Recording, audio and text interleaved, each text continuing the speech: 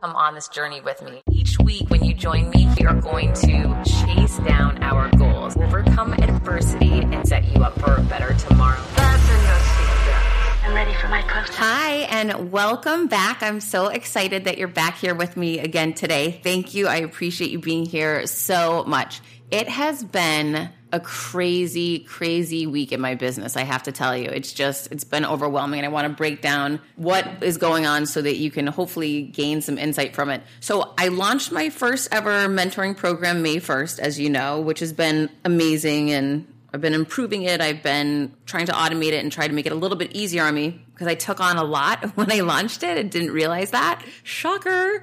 But the testimonials have been great, and more than half of my program re-signed for the next month, and new people came in the next month. So it changed the dynamic, and it's been so interesting learning about new people and different challenges and opportunities and watching people grow. So that part has been so fantastic. However, I'll tell you, it's hard. You know, it's different when you are talking to people on Zoom all the time. I do find it that you have to really get your energy up to be able to connect through the computer. So at the end of the day, I'm more tired now, which is so bizarre, sitting inside my house, you know, trying to stay home as much as I can, even though I'm in Miami and things are really lifting now.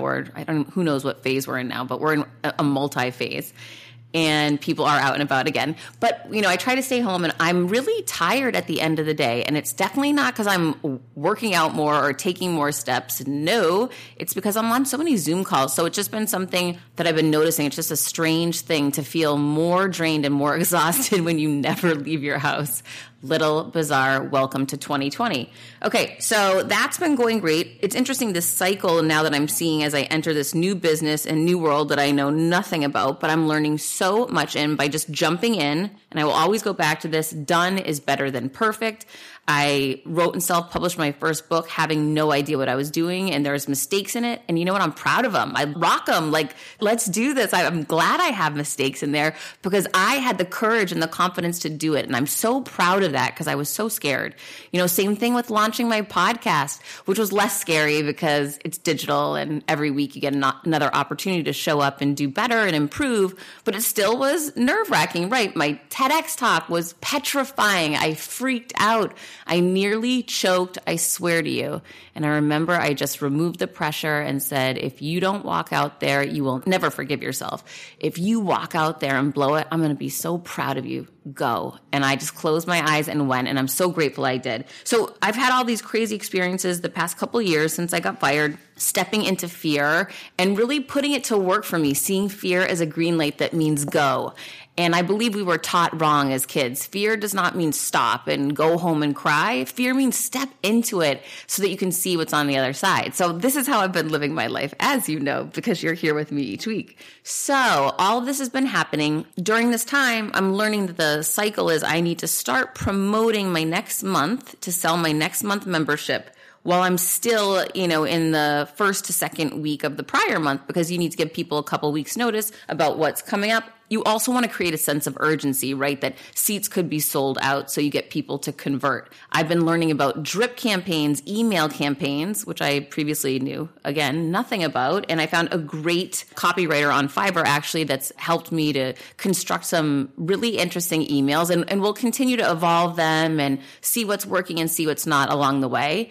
As you know, I had Dean Graziosi on as a guest a couple weeks ago, and he gifted me his course, which is all about how to create, launch, and market masterminds online. And I'm just blown away. So I basically have been stepping into learning this course, and this course is massive and overwhelming. Frankly, there's so much information, and I want to digest it all and retain it and apply it to my business. So I'm really immersing myself. Anytime I have a free 30 to 40 minutes, I sit down and do a session, and it's so good. I have to tell you, it's so flipping good.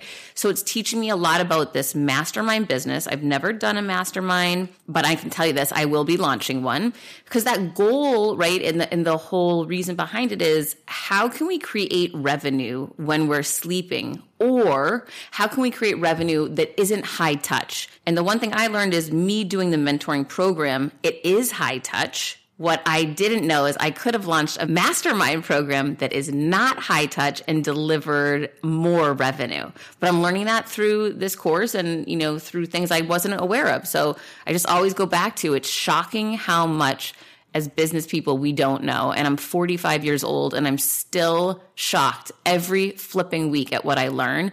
So it's great because that means I'm growing and I'm stepping into unknowns. I just got off a call with one of my mentees, and he's been struggling with his confidence over the past couple years.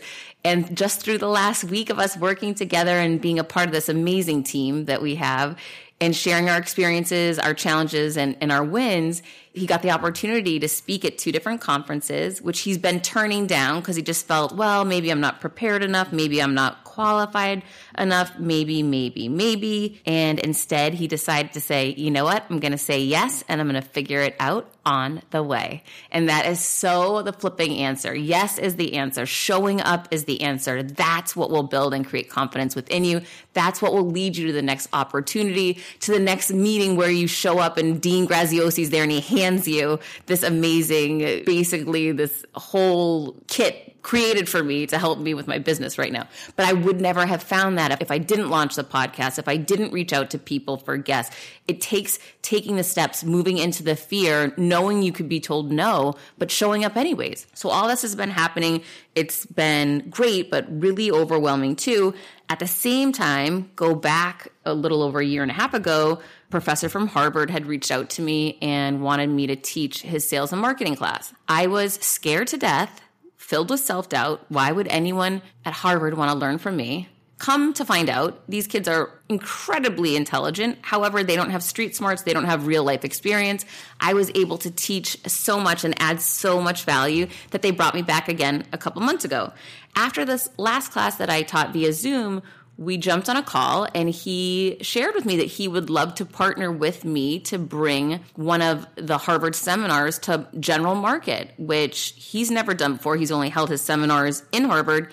And I, of course, was elated, but that wouldn't have happened if I hadn't been posting like a crazy person on social media on LinkedIn. And he reached out to me and I accepted the opportunity, even though I was scared, right? So again, stepping into fear, creating content, reaching out to people, accepting requests and showing up has been the momentum that I've needed to launch new business models. So now we are launching in 2 weeks our first online Harvard seminar, Harvard workshop on selling and sales strategies specific to COVID-19 and the challenges and fears salespeople are having around how to address clients, because it's a real issue.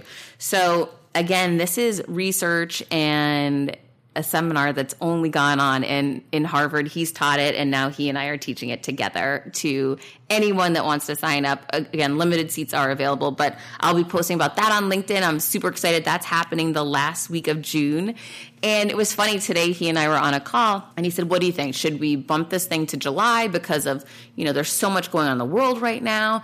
And I said, you know what? My gut instinct is to say no, because people need this. These are tools people need. And he said, you know what, you're right. Selling is helping. And when we can add value to people and teach them a new skill that is really going to change their business now in this difficult time, we're not serving the public if we don't do it. So he and I both talked ourselves into doing it, even though I'm sure people will question, is this the right time to be pushing sales? But I do believe when you're helping people, when you're sharing information that's going to add value and revenue to their business, it's a crime not to do it.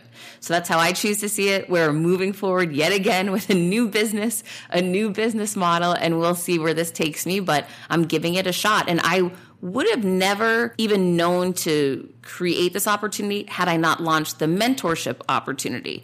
So each thing seems to build off the other before it, or leads the way, right? So I learned about Shopify and how to launch a Shopify store, which allows for conversions and insights and data and analytics, so I can see what's working and what's not working. I can evolve and change. And during this Dean Graziosi course, I was hit over the head by the marketing module he has, which is fantastic, which is all about the most important thing being the hook. And I've created, gosh, only knows how many thousands of posts and campaigns to promote my book, my podcast, my speaking engagements, whatever. But I look back now, and Dean really simplified it to the hook, the story, and the close. And when it's that simple, I realize, I reflect, I did not always lead with the hook. I can tell you I'm making that change. I encourage you to make that change. Identify a hook, something that will stop people in their tracks, and make that the first line of your post, your ad, whatever. People are so busy and bombarded with content. We've got to grab their attention. And that first line is everything. So check out my LinkedIn posts this week, because I'm sure I'm going to have a lot of strong first lines. Haven't come up with them yet, but I'll be working on them today and tomorrow, because I'm going to be launching this online tomorrow. Again, never done this business with partnering with this Harvard professor. No idea what's going to happen. I know I'll deliver the goods as we always do, but I'm sure there's going to be mistakes made along the way, and some good things will happen along the way. So I'm really excited to launch that and let you know how that goes. Hopefully things go fantastic and this turns into a whole new business model that, we evolve and continue to create more automation, adding more value, but less high touch. And this one actually, this is not that high touch. It's a 2-hour seminar versus my coaching program is, a 4-week program for the month where it's very high touch. So this is an interesting model. It's a nice complement to what I'm doing. And again, I can do it from home.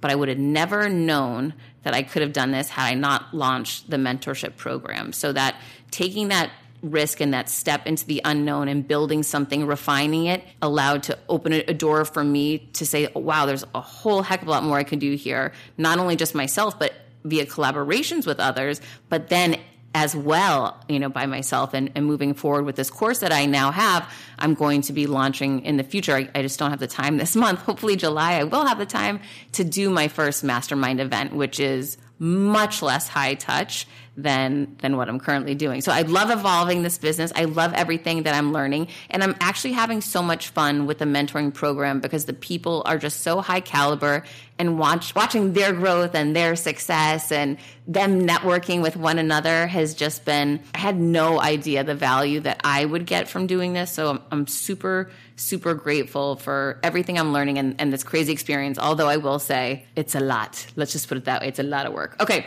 So today, enough about me. Today, I'm excited for you to meet Steve Herz. He's the president and founding partner of IF Management. He believes that anything is possible. And I love Steve's story because it's so much about the pivot and reinvention and not knowing what's going to happen, but going anyways. So Steve's the president of the Montage Group, a sports and entertainment talent and marketing consultancy. He's also a career advisor to CEOs, lawyers, entrepreneurs, and young professionals. Prior to joining TMG, Steve was the president and founding partner of IF Management, an industry leader whose broadcasting division became one of the largest in the space, representing over 200 television and radio personalities. The agency represents some of the biggest names in sports and news, including NBC Sports, Mike Tirico, I don't even know who that is. I'm sure it's someone big, but I have no idea. ESPN's Scott Van Pelt and Dan Schulman, and CNN Chief International Correspondent Clarissa Ward. That's impressive. So Steve's got this massive background in talent agency management, broadcasting, and to hear how he has pivoted, first to hear how he pivoted getting into it and then how he pivoted out of it, just reminds me we all need to be constantly reinventing ourselves. Staying in one spot and doing one thing is death by 1,000 cuts. So get moving, get pivoting, get growing, and stepping into fear. And I can't wait to hear what you think of Steve and what he has to say. Hang tight. A different guest each week. Hi, and welcome back. And I'm so excited to be here today with Steve Herz. Steve, thank you for being with me. Thanks, Heather. Happy to be here. So Steve, as you know, my people are always interested in the struggle. And while many people may look at you and see the massive success that you've built across your career, I really like starting and hearing about some of the challenges that you had early on. And one of your challenges or pivotal moments or opportunities, however you choose to see it, reminds me of the day I got fired. And the reason why is I've heard you on other shows and you describe it as a punch in the gut. And I was hoping you could share that story with us when you got punched in the gut in your while you were still in law school. Sure. So when I was in my second year of law school at Vanderbilt in 1990, I worked for a law firm called Curtis Millay Prevost. Park Avenue law firm in New York. And the way the law works is that you get to find out if you get a job coming back at the end of law school after your second summer. And so it's a big deal. Most of the good jobs are taken in that wave of job offers. And at the very end of the summer at Curtis Millay Prevost, there were 29 or 30 summer associates. And I was the last one to be called in to the managing partner of the program's office. His name was Turner Smith. And all of the 29 previous kids that had gone in before me were all given offers. And it was, kind of a very euphoric feeling in the office in that, like the last weekend of the program, that August of 1990. And I walked in and he looked at me and he said, we take it very seriously when we don't give someone an offer. We really know that it's putting kind of a black mark on your record. It's going to make it very hard for you to get a job in law. And in your case, we didn't really stress about it. We're not giving you an offer, and we don't think you should practice law. And he said, I don't even think you should. Maybe you shouldn't even consider finishing law school. And I think you would be much better suited coming back here as a client, as a business owner or a businessman, rather than continuing the law. And so that was the punch. That was the gut punch. And I kind of reeled out of his office with a whole new focus of what the rest of my life would look like. Because up until then, those first 25 years were directed in that one singular manner of, I'm going to become a lawyer. So you were really clear on what you were going to do. It felt like there was never any plan B that you were getting ready for, right? No plan B. As I said, I mentioned this in the book. My dad is now retired, but he was a successful attorney. I have two older brothers that were and are successful lawyers, cousins, aunts, uncles. I mean, it's just like, it's the family business basically. And, I grew up, our family, kind of pastime is arguing and debating. So this was it. This was my whole life. And then it was gone in an instant, in a sense. So where do you go from there? I know for me, when I was fired, it took me, first of all, I cried for days. I felt completely lost. And it took me a good month before I truly got back on my feet again and tried to start even figuring out where to go. What did that time look like for you? It's interesting. I mean, we're going back 30 years now. So I'm committing this to memory that I think I was just lost for a while. Look, the good news is that I agreed with Turner Smith. I think the worst part about getting fired from a job, I would think, this luckily has never happened to me, is that you get fired from a job and they tell you you're no good at the entire field and you actually don't believe them. You do believe you're good at it. I knew I wasn't cut out for it. So that was kind of in a weird way, it was comforting and discomforting at the same time. It was kind of a double whammy in the sense that I now had to go figure out what else could I do with my life after not having thought about it. So I was kind of lost for a while. I had this last year of law school to finish, and it didn't make sense not to finish. And also, take the bar, just so my dad and mom were like, hey, just take the bar. If you don't want to go practice law, at least you'll say you could have done it. So I knew there was another year of all that. And I did all that, and luckily passed the bar, et cetera. But I just didn't really know what I wanted to do, and nothing really came to me. And I did end up practicing law briefly for my dad's law firm on Long Island. And that's when I kind of just had this weird thing happen. I was reading the newspaper one day, the New York Times sports section, and there was an article about this goalie for the New York Rangers named John Van Beesbrook. And it was a story about how he was going to be traded, likely to be traded. And there was a quote in the article from his agent, Lloyd Friedland of Garden City, Long Island, where I was working at the time. And I couldn't believe it. Somebody was working in a field that I was interested in the same little place I was. And I went into the little law firm library, and took out the white pages and looked up the name Lloyd Friedland, found his law firm and business, and cold called him. And he picked up the phone. Who the hell are you? I tell him I'm this guy who went to University of Michigan, worked in the athletic department, knows a lot about sports. And I'm giving this entire crazy sales pitch, not knowing that everything I was saying was really irrelevant to his business. And I didn't have what I thought I had, but I was too ignorant to know that I didn't have anything to offer this guy. And he was luckily either not smart enough about the business or just didn't care and liked what he was hearing. And he said, all right, let's have lunch. And so we had lunch the next week, and he hired me. He decided he wanted to start a small sports agency, and he was going to try to grow this practice beyond this one or two clients he had. And it was Valentine's Day of 1992. And that was when I guess kind of my life changed. I was in the field that I thought I might be good at. What's interesting to me is that you said you were lost for a little while, which I totally identify with when you have been so clear on a goal or where you're going or where you think you're going, and suddenly you find out that's not the option any longer. It's fine to be lost and normal to be lost. However, you still keep taking steps forward, which I think is a critical piece there. When you saw this person's name and you say, oh, this is interesting, there's someone here, you picked up the phone and cold called, you went to the lunch. And I think that's where a lot of people get stuck. So I love hearing that, because I went to so many lunches and I picked up and cold called so many people during that time because I didn't know where I was going to go, just like you didn't. So where did that job and position take you? Well, that job wasn't what I hoped it would turn out to be, but it led me to something, I guess, the right place. Lloyd was a very good guy and he had all the right intentions, but he was primarily, and is primarily still to this day, a successful matrimonial lawyer. And he was trying to build off these few clients. He didn't really have the time or the energy or frankly, the industry context to build out a business like this. And I certainly didn't know anything. And it was kind of the blind leading the blind in a way. And after about 6 months, I think he realized he was throwing money down a rat hole with me. I was completely useless to him, at least in this incarnation of his business at that point. And I realized I wasn't going to help build a business for him. And around the same time, this girl I had dated in law school who lived in New York, it was a long distance thing. She had a friend, we've broken up at this point, but she had a friend who worked for this agency called Athletes and Artists. And I stayed in touch with this woman. And she called me one day and said, hey, our company needs a director of marketing. This guy, Maury Gosfran, is leaving and he's going to law school at the University of Miami and we need to replace him. And I said, I would love that. And she said, why don't you come meet the owner of my company, Art Kaminsky? And I met him. And this woman's name is Jackie Harris, still friends with her.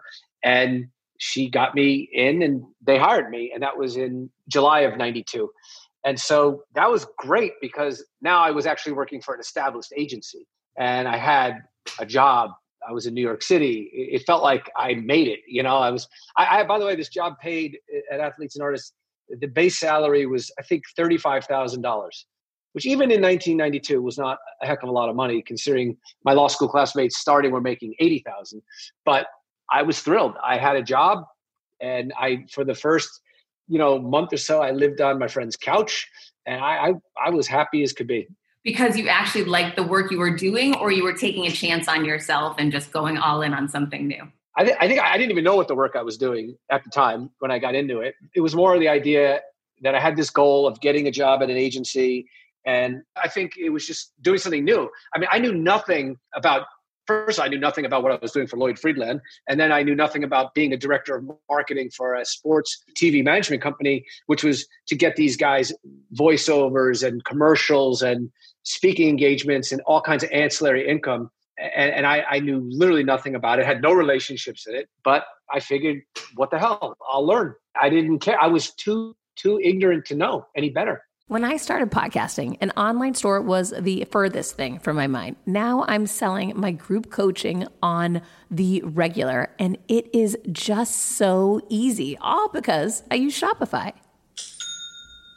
Shopify is the global commerce platform that helps you sell at every stage of your business, from the launch your online shop stage to the first real life store stage, all the way to, did we just hit 1 million orders stage? Shopify is there to help you grow. Whether you're selling scented soaps or offering outdoor outfits, Shopify helps you sell everywhere. From their all-in-one e-commerce platform to their in-person POS system, wherever and whatever you're selling, Shopify's got you covered. Shopify helps you turn browsers into buyers with the internet's best converting checkout, 36% better on average compared to other leading commerce platforms, and sell more with less effort thanks to Shopify Magic, your AI-powered all-star. I didn't know what I was going to do when I got fired. Launching my own business seemed so intimidating. I didn't know how to set up a website, and I really didn't need to. Shopify does it all for you, and they make it so easy. It was that breakthrough moment for me that I realized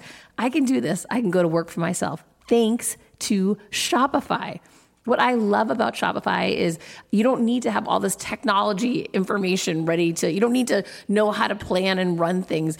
You just need to go to the platform, turn it on, and know what you're selling. And Shopify is going to help you figure out the rest. Shopify powers 10% of all e-commerce in the U.S., and Shopify is the global force behind Allbirds, Rothy's, and Brooklinen, and millions of other entrepreneurs of every size across 175 countries, including your girl right here.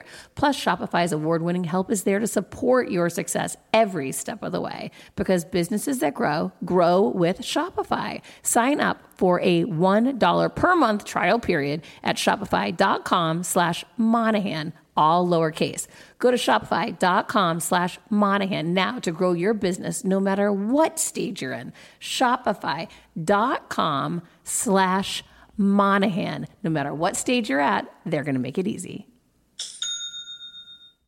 Are you tired of the stress and chaos of live launching? Who isn't, right? But if you've tried going evergreen, you know that's not the solution either. Hello, low conversions. So what's the answer? The Circuit Sales System is designed to make sales for you every single day while giving your audience all of the excitement of live launching without you ever having to live launch again. What would increasing your current yearly revenue by 40 times look like for you? Okay, nobody's making any income guarantees here, but that's exactly what Nikki did for her business when she developed her Circuit Sales System. The Circuit Sales System is the automated system that combines the best of both live launching and evergreen with none of the worst. Think high conversions and high predictability without the chaos or risk. Get the free on-demand video training at circuitsalessystem.com/confidence. Get the free on-demand video training at circuitsalessystem.com/confidence. Ignorance can be bliss in certain situations. So it sounds like in this one, it actually was. So you just really applied yourself and fumbled and made mistakes and worked hard and started moving your way up. Exactly. I just felt like maybe it was just something that was intrinsic in me. This is my first real job in the world. I just realized that if you built relationships with people and you cultivated them, that somehow good things would happen. I think one of the hardest things I ever did in my career there was I went to the front desk of this office, Athletes and Artists, and I went to the receptionist. Her name was Gail Lockhart. And I said, Gail, do me a favor. If anybody calls the office and you do not know who to give the phone call to, just give it to me. I will deal with it for you. And I don't care how bad it is. I don't care if it's like the electrician calling or the tax collector. And the owner, Art Kaminsky, he had some very strange hours, so he wasn't there all that much. But I would take all these calls. And early on, I got a phone call that no one else wanted from this guy named Bob Rice. And he was a lawyer for a big law firm downtown, one of the big law firms. And he said that he was trying to produce the world's first chess championship, speed chess championship. And was I interested in helping him produce it? And I knew nothing about any of this either. But I said, sure, I'd love to. And we'll get you the talent. We'll figure it out. And then I went back and told the people in the agency, and we ended up getting a client who, believe it or not, is still a client of our agency, Bruce Beck, who is a major local sportscaster in New York, WNBC. And he became the host of the show called the American Chess Challenge. And then through that, I met and briefly represented Garry Kasparov, the world chess champion, all because I told Gail Lockhart, I'll take any phone call. And that was the very beginning of my career. That's so interesting. And that's advice I actually just gave to a friend of mine who is a doctor who works with a number of different doctors in one entity and operation. And I said, listen, get to the woman who's answering the phones and have her direct the best opportunities to you. You know, it's such an interesting thing. That gatekeeper position holds tremendous power. And if you can align yourself, support yourself, and help them, which is essentially what you were offering to do, I'll take the calls you don't know what to do with, I'll save you time. You've offered a solution, and then you found opportunity. I don't think at that point, Heather, I thought about it in any kind of way that you're describing. You're describing it so smartly. I just said, Gail, I'll take the calls. And I just figured nothing bad could come of it. And I would build some relationships. Yeah. One of the things that I like that you're explaining is that you didn't know what you were going to do, but you still want to put yourself out there and get in the mix. And so often people are afraid to interject themselves, to ask for those calls because I don't know what I'm doing. And it's great to see that you took that chance on you. That's how you actually figured it out. Right. And now it's easy to figure a lot of things out that weren't as easy to figure out back then because of, the internet. The internet does help quite a bit these days. Thank goodness for the internet. Most days, that is. So now you make it to the top of the agency. You're working with hundreds of different high-profile clients. Then you get involved in coaching and starting to coach CEOs. Yeah, that was kind of a fluke too. I guess my whole life was one good fluke after another. What happened is I'll be 54 on July 7th of this year, but 4 years ago, when I was about to turn 50, in January of 2016, my wife was going to throw a party for me. And it was just kind of a time of reflection at that point. Wow, I'm turning 50. I can't believe it. And what am I going to do with the second half of my life? How is that going to be different? And I feel like professionally, I'd done, not everything, but I'd done a lot of what I wanted to accomplish as an agent. And what else could I do? What other skills did I have? What other things could I do to offer the world? And I thought that the coaching that I had done for on-air broadcasters and helping them get those jobs at the ESPNs and the CBSs and some of the interview coaching I had done for them, I thought that was transferable. That kind of advice could be applicable to a CEO, but also a dentist or a doctor or a lawyer or whoever. And I came up with this idea that a lot of people were talking about public speaking and media training, but that wasn't really where the important communication is happening in the world or in your career. And where it's really important is what I call private speaking. What we're doing right now, having a dialogue as opposed to what public speaking is, which is a monologue. And so I thought, I really want to teach this. This is what I want to do. I want to teach it. And I ended up writing, I had all these notes, obviously, from my career and all the things I had done. And I thought, all right, I'm going to transfer this to this other medium. And I wrote this presentation out. And my daughter at the time was in the school choir. And I went to hear a performance. And while there, I ran into a mom from our school. And I just said to her, I really have this idea. I think it's great. What do you think of it? Her name is Tali Potter, this woman. She's the general counsel of Bank Leumi. And she's like, I love this idea. I think it's a great idea. I think you should come to our bank and work with us. And I want to introduce you to the HR director of our bank. And I said, well, I don't really have a business yet. I don't know what to charge. She said, don't worry, it's fine. So she had this woman, Kate Edinger, came to my office 4 years ago. And Kate said, I love it. It's a great idea. Why don't you come work with us at the bank? I have a perfect guy for you. Very, very senior executive that you could coach. What do you charge? And I said, Kate, I don't know what I charge because I don't have any clients, which is probably not the thing you want to say to somebody. But I just said, I was honest with her and I told her a price and she said, that seems fair. And I got hired and it really kind of morphed into a nice little business where I was working for that bank. And then I got hired by a pretty big law firm. And then I got hired by a medical company. And then one day, about a year later, this woman got up at an event I had been doing for Bank Leumi and said, I love your ideas. I really want to buy 2 copies of your book for my children. They should read it. They're 18 and 20. Where can I buy those copies? I said, you can't.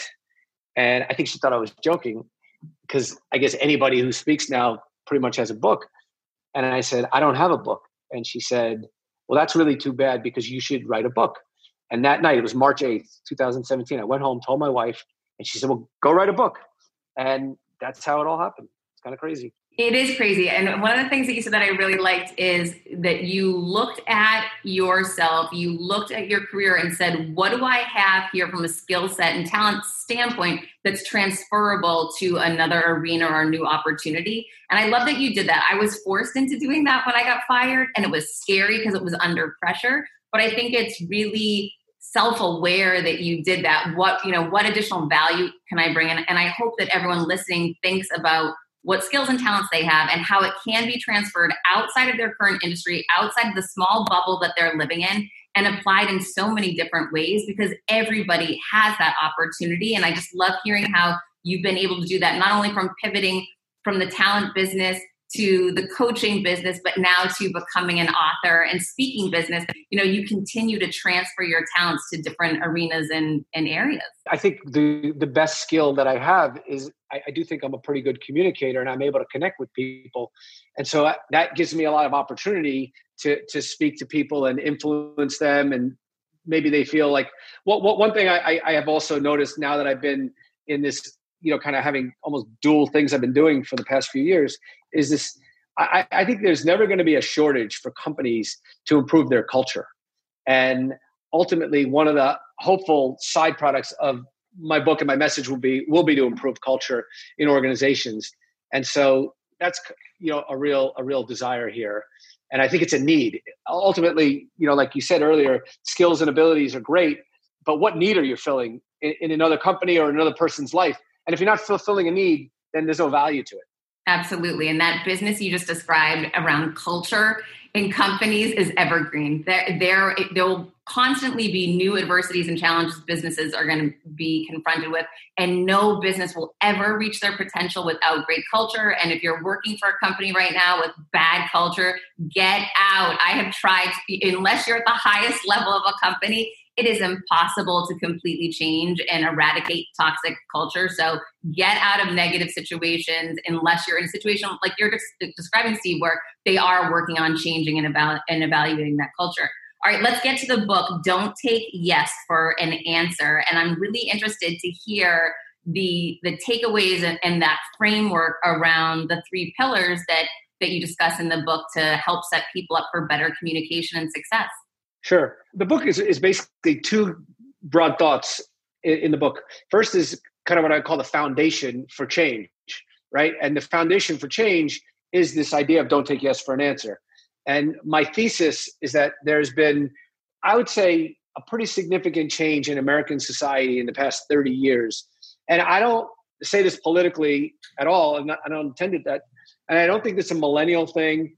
I think it's just what's happened. Some of it is just people meant well, whatever, but there's always another unintended consequence of things. So those 3 things are: 1, you've had great inflation.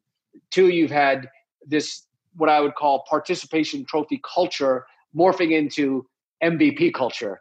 And then the third is HR departments in many, if not most American companies, really acting as a adjunct to the legal department and not wanting to get sued, and not in talent development as it might be thought of. And so they don't fire people. They don't really want to tell you what you're doing wrong. They just want to get you out and go quietly. And so what I say in the book in terms of setting up the foundation is that if you get, the artificial A that should be a B that was 30 years ago, you get the participation trophy culture and you seem like you think you're an MVP, and you've had the job and you never even got fired. You were lucky you got fired, because now you would have gotten downsized or reorg, and they would have told you, it's not you, it's me, you were great, blah, blah, blah. So what ends up happening is that you, the individual, was on the wrong end of this equation, and you mean well, you work hard, but no one's ever told you what you could do better. You get caught up in the vortex of mediocrity. And how do you get out of that? You can't get out of it if you're not reading the signals of somebody saying to you, Heather, you can do better. Heather, you're fired. Heather, do something else. Or Steve, get out of the law. You stink in it. Okay, fine. You can do something with that. It's actionable. But that doesn't exist for a lot of people anymore. So there's not a mindset to think about change. So assuming you can get past the first third of the book that sets up the idea, then you'll be able to understand what the signals are that you need to read for change and not get caught up in this echo chamber of yes and then the vortex of mediocrity. And this isn't just for people on the lower end of the scale in terms of their career. It can be someone on the higher end who could be a superstar and is only a star because they're being told how great they are all the time. So I think it applies to everybody. So that's the first part. And then the second half of the book, which I think is probably the more important actionable message for the audience here, is that it's really fascinating research shows that there's a very unexpectedly small correlation and causal relationship between how good you are at your job, the technical parts of it, and your success. And that there's only a 15% contributing factor, what we would call the hard skills, the technical skills. And there's 85% of what we would call the non-technical skills. So I'll just call them the soft skills for the purposes of this conversation. And my thought here is that we get drilled our entire lives from first grade on to graduate school and continuing ed, whatever, on the technical skills, how to become a better lawyer, better doctor, better surgeon, better technical, better writer, et cetera, et cetera. But no resources are dedicated towards these quote unquote soft skills. And yet so many people that we end up competing with in our lives, including us a lot of the times, we get good enough at the technical skills. We're all kind of commoditized, so to speak, in the technical parts of the job because we're all good enough at it. But that's not the defining factor and the distinguishing factor from those who just get a seat at the table and end up ascending to the place where they do have the influence and have the authority and have the leadership role and all the clients and customers. And that comes from this 85%. The important thing about the 85% is, what do you do with it? What can you do if I told you, Heather, you know what? You've got a weakness in your soft skill. What the hell does that mean? There's nothing you can do with it unless I tell you something actionable. So this is what I try to do, is make it actionable. So let's just take that 85% and create an acronym around it that we can work on. It will have a report card and metrics. So that's called AWE, AWE. And the subtitle of my book is called Using Authority, Warmth, and Energy, AWE, to Get Exceptional Results. So I think that if you look at the people in your life that you believe, first of all, have those precursor technical skills and are thriving, most of them fit into this category of being able to communicate stylistically and have a sense of authority about themselves. We perceive them as, very competent. We perceive them as trustworthy because they have the warmth and connectability. We want to go along with their ideas because there's a certain energetic quality to them that energizes us. And those are the only things that really matter in our communication. And if we can do that, if we can make people understand that we're good at what we do, you can trust me, I'm going to get the job done for you, and I make you feel good around me, you're going to have all the influence in the world you need. That's it.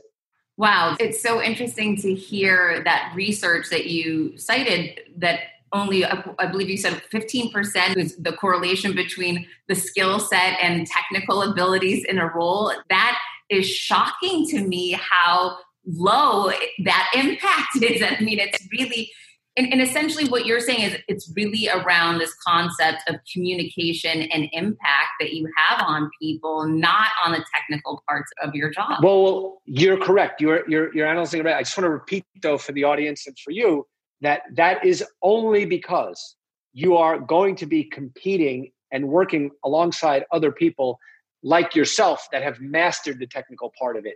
I use this dental example. If you needed a filling tomorrow for a tooth, you had a cavity, you could call up 10 dentists, probably 100 dentists, and they all know how to do a filling, right? And that's not going to be the distinguishing factor of why you go to one dentist versus another. You probably wouldn't even know who's going to do a better filling anyway.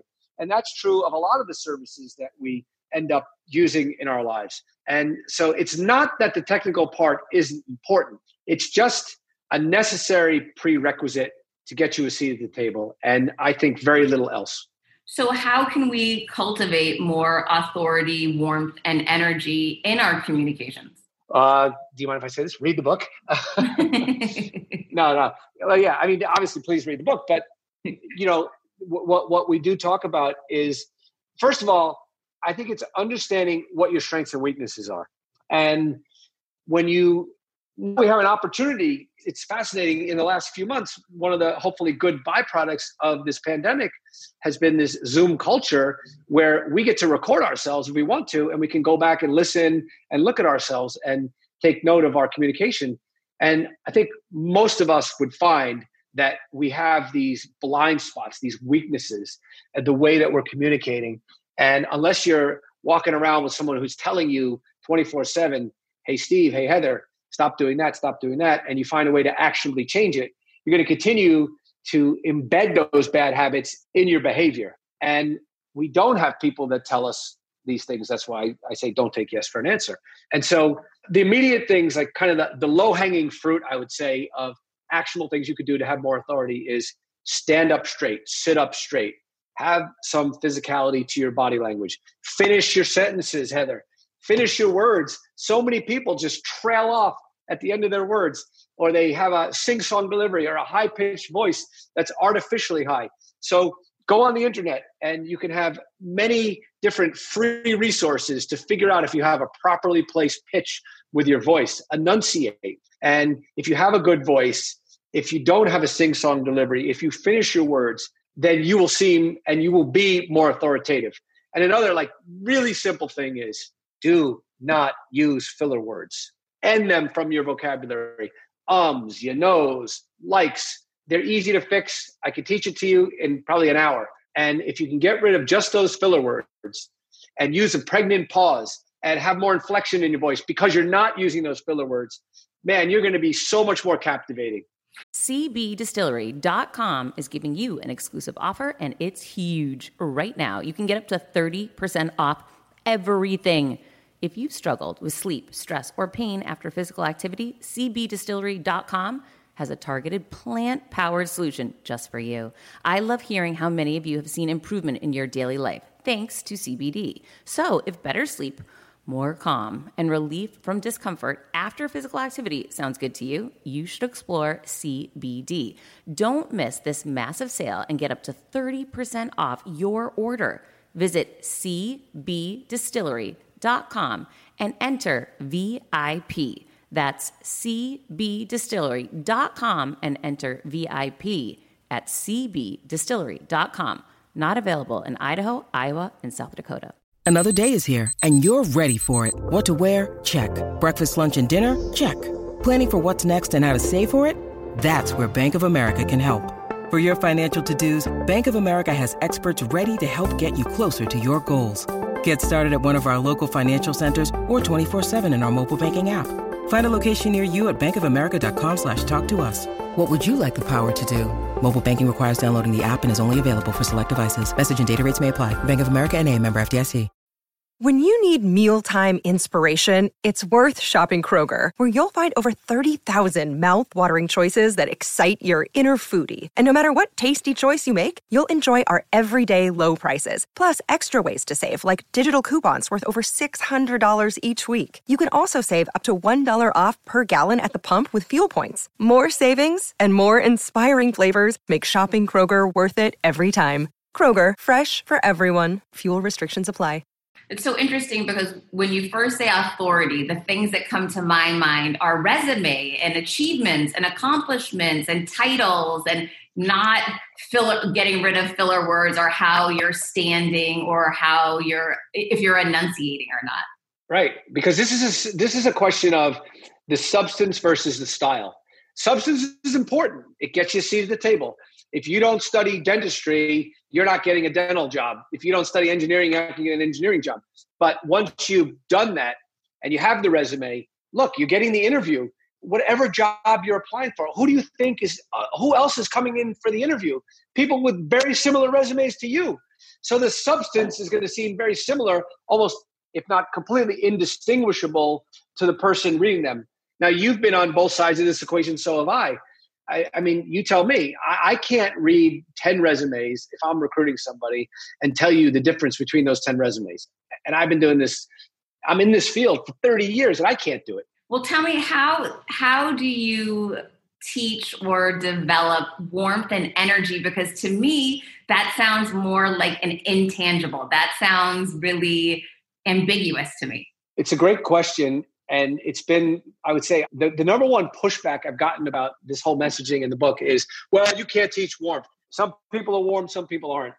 So I fight back by saying, I'm not going to teach you or convince you you're going to be the warmest person in the room. But what I will teach you to do is to be a little bit better every day than you were the day before.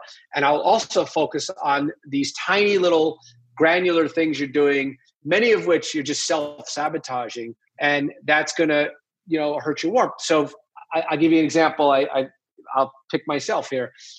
When I started writing this book, I had two really bad communication habits that killed my warmth. And luckily, I'm married to a woman who never gives me yes for an answer. And I love her for that. And so she pointed out to me, hey, you know what, Big Shot, you're teaching communication. Do you know that when you go to cocktail parties and you're around people, you stand there with your arms folded often when you talk to people? Well, what a terrible habit that is. And I said, wow, that's great advice. And then I just found that I was having a hard time changing it. So what I did is I started going to these cocktail parties and really paying very careful attention for who else was in the room and who was folding their arms and standing there like that with this, off-putting language.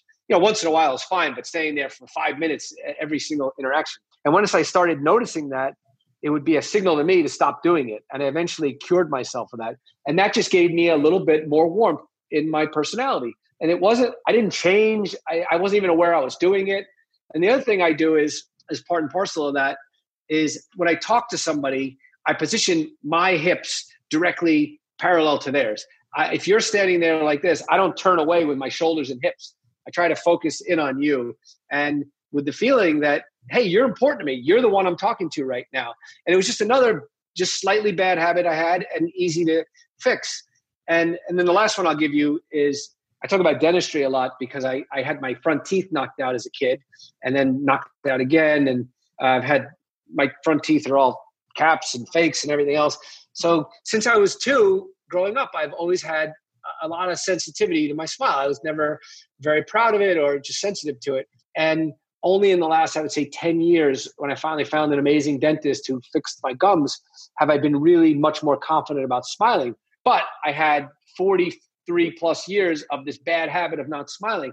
And when I learned to smile more, I became warmer. And so these are the little tricks you can learn in this book to really change the way people perceive you in a very profound manner, I believe. Well, now more than ever, given the pandemic and wearing facial masks and just the tension that we have in the world currently, it's more important than ever to put yourself in the best communication light that you can, to be warm and be considered warm and safe and honest and real right now. I feel like that is incredibly powerful. And I've actually recently seen some research on trends right now that safety and trust is more important than it ever has been in this country in any type of communication or exchange.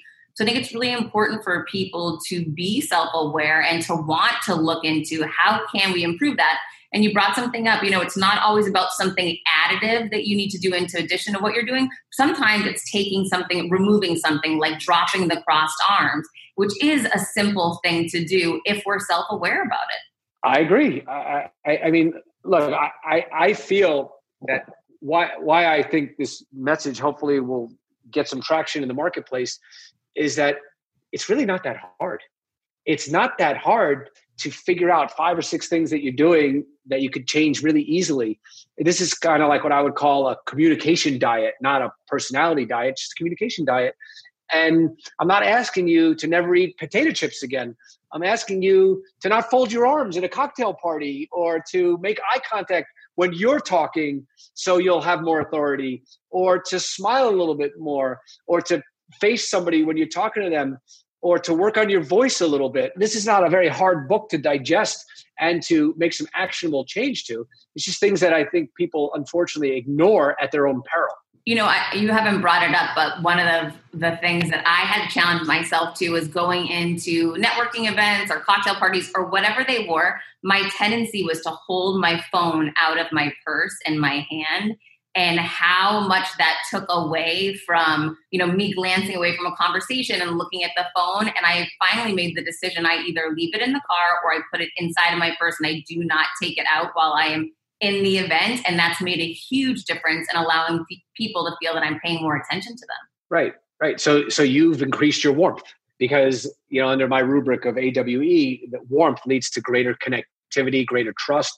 Because look, you put your finger on a really important thing in that when you talked about earlier, in this post-pandemic or current pandemic, how much trust is important to people. And I do believe that trust is the foundation of every relationship, even your Uber driver. If you don't trust that person, that's the basis of all business. And once that trust is eroded, and look, not to get political, but I think we're seeing a lot of this anger and this tremendous groundswell that we've had around the death of George Floyd, because I think if we really, besides the anger about the murder, it's just this idea that our trust has been eroded. This is not to impugn all police at all, but it seems like this one incident has really done a lot to affect people's trust. And that's a big thing. Well, it's really smart right now to lead knowing that people want to feel safe. They want to trust you. And it's on each one of us. And it's our responsibility to make sure that we behave and communicate in a way so that we can connect. So I want to share some good news, Steve. I heard that you got an interesting phone call about the book and what is happening with it right now, some recognition.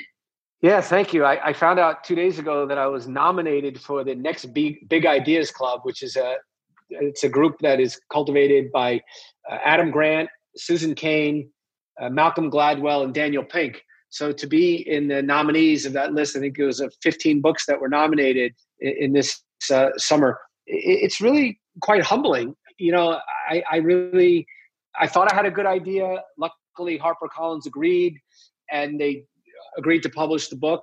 And so it's really been humbling to think about, some of the other people in that list are really established authors and huge names in the world. And so the fact that my idea is resonating with people like Adam Grant, it means a lot to me. That's so exciting. So where can everybody find Don't Take Yes for an Answer? So you can find it any of your local bookstores and any Barnes & Noble, obviously. You can buy it at Amazon or anywhere any book is really sold. And if you want information about the book, you can buy an Audible copy or just go to my website, which is www.steven.herz.com. And then you can follow me on all kinds of social media platforms, follow the blog. And there's a one-click button to buy it off there as well, off any of these sites. And we'll include the links in the show notes. Steve, thank you so much for being here and wishing you the best continued success with the book. Thank you, Heather. Hang tight. We'll be right back. I asked you to try to find your passion. I hope you enjoyed meeting Steve as much as I did. And I have to tell you, hearing that he came from a whole family of lawyers and that he wasn't able to pursue that path and get that prestigious position that he wanted, that's a big deal, guys. I've seen so many people follow what their parents want, and that must have been a tough moment. And I liken it to when I was fired. That's a game-changing moment. And to pick yourself back up, that's the key. Not knowing where you're going, but just getting going is always the answer. Okay, so I want to answer some questions that I have received. I got a note, a DM on Twitter asking, Heather, I want to tell my story and I want to do it on a TED Talk. How do I make that happen? Well, I actually know how to make that happen because I've done it, thank goodness. So here's what I would do. Number one, take out a Google alert on TEDx Speakers Wanted, right? Anytime I want to do something, I take out a Google alert on it because I want to find information and opportunity, and I'll be reminded every single day of any and every opportunity connected to it. I also do this with clients, businesses I'm targeting, anyone that I need to be in the know. I do it for my friends too, so I can support them when something great comes out about them. So Google Alerts are your friends. Start working them and check them daily. So once you have that, then you want to go to the TED site. There is an actual map on the TED site that you want to click on. It shows you all TEDx upcoming events. You can go by city, by state, by date, and see where the TEDx events are happening. You need to pitch yourself months in advance because, most of these people are secure on their lineup. Once it's a couple months out, they've already got their people. So you want to look ahead. I would look at least, 6 months ahead. Identify what the theme of their event is. Think about how your talk could add value and tie into their theme, be relevant to their theme. Then you want to, while you're on the TED site, you can click on and find out who the person in charge of the event is, the TEDx volunteer. It's important to know everyone there is volunteering.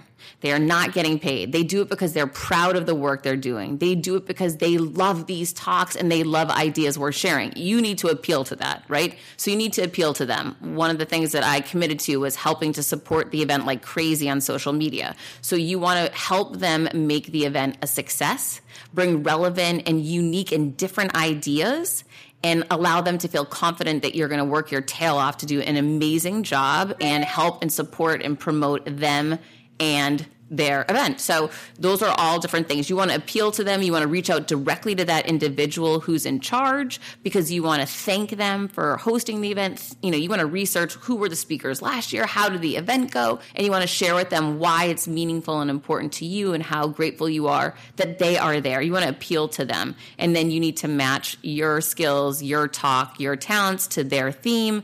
And again, showcase how you will add value, how you will support the event, and why you will be a much needed addition.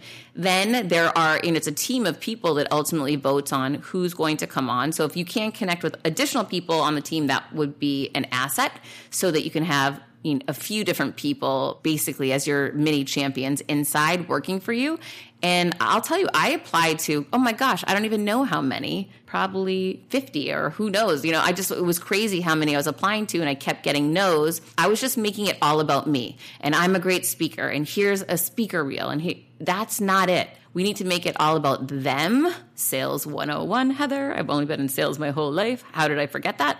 But make it all about them and how grateful we are that they're giving this opportunity and how much you enjoyed their event last year and which speaker really stood out to you and how the theme that they chose this year means so much to you and how your idea we're sharing is different and how you're going to support the event. You get it. Okay, so that's the best way to land a TED Talk and just take action and get going on it right now. Then once you land it, writing it's a whole different story. I'm preparing for it, but that's a conversation for a different day. Okay, so then I received on LinkedIn, I got a note from a woman, we're going to call her Chris, that has recently been let go. She's looking for new opportunities. She's looking to work with startups and organizations that have a need for a strong operations director.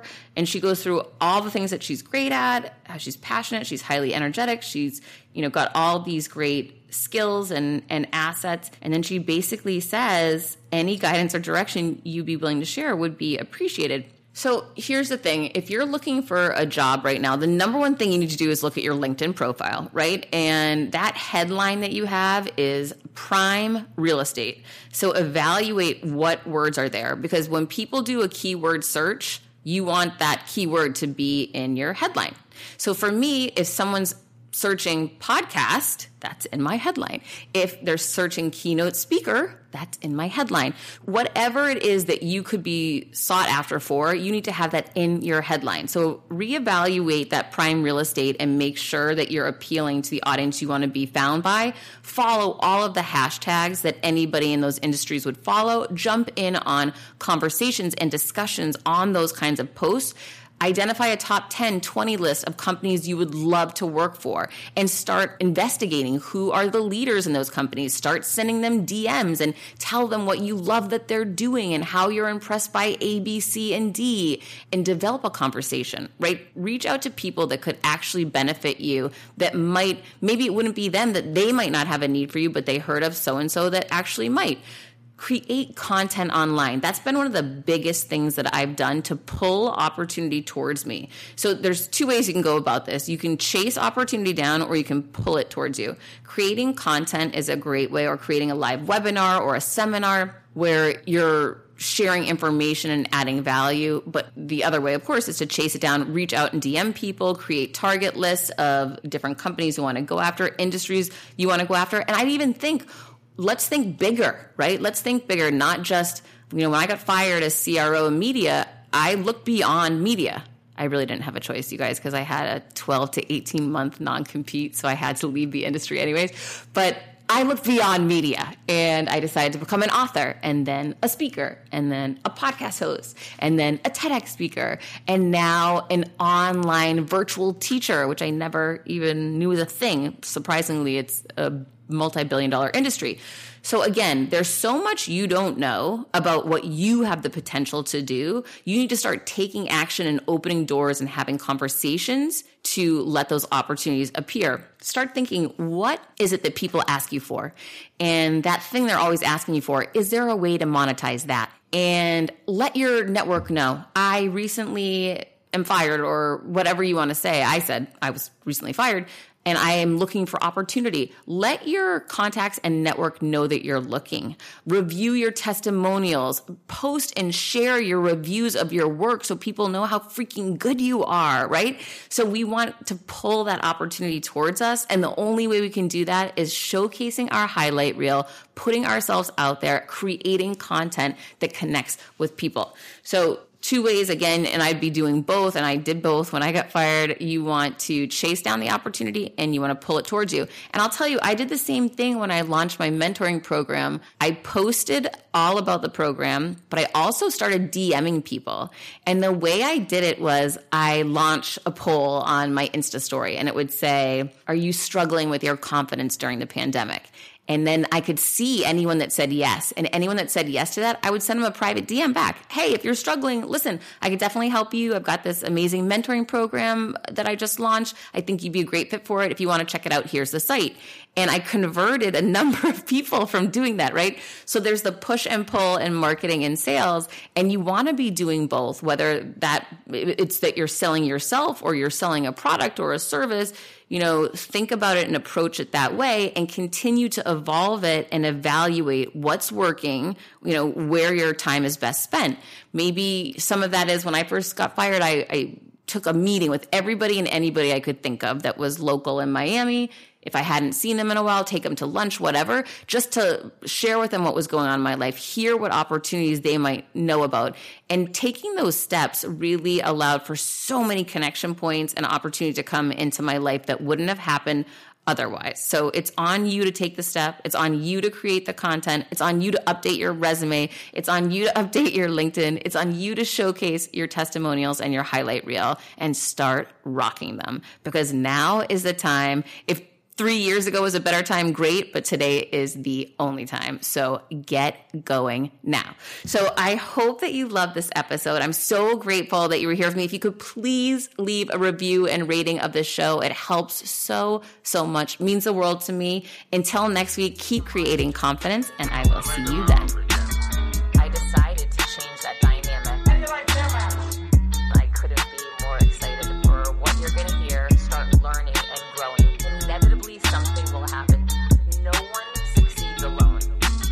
You don't stop and look around once in a while, you could miss it. Come on this journey with me. Hi, I'm here to tell you about a new podcast that I am so excited about, Negotiate Your Best Life, hosted by Rebecca Zung, a part of the Yap Media Network.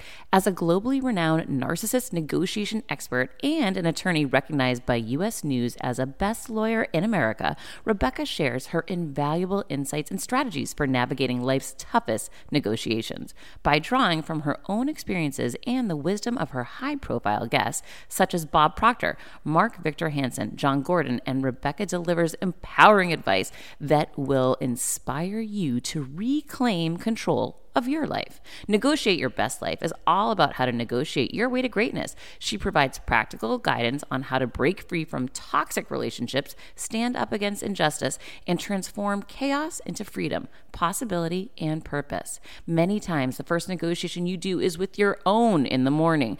In the morning is when you wake up, and that's when Negotiate Your Best Life is time for you. It's about to find your way to greatness, conquering obstacles, and creating the life you truly deserve. Get ready to slay, thrive, and unlock your full potential. Don't believe me?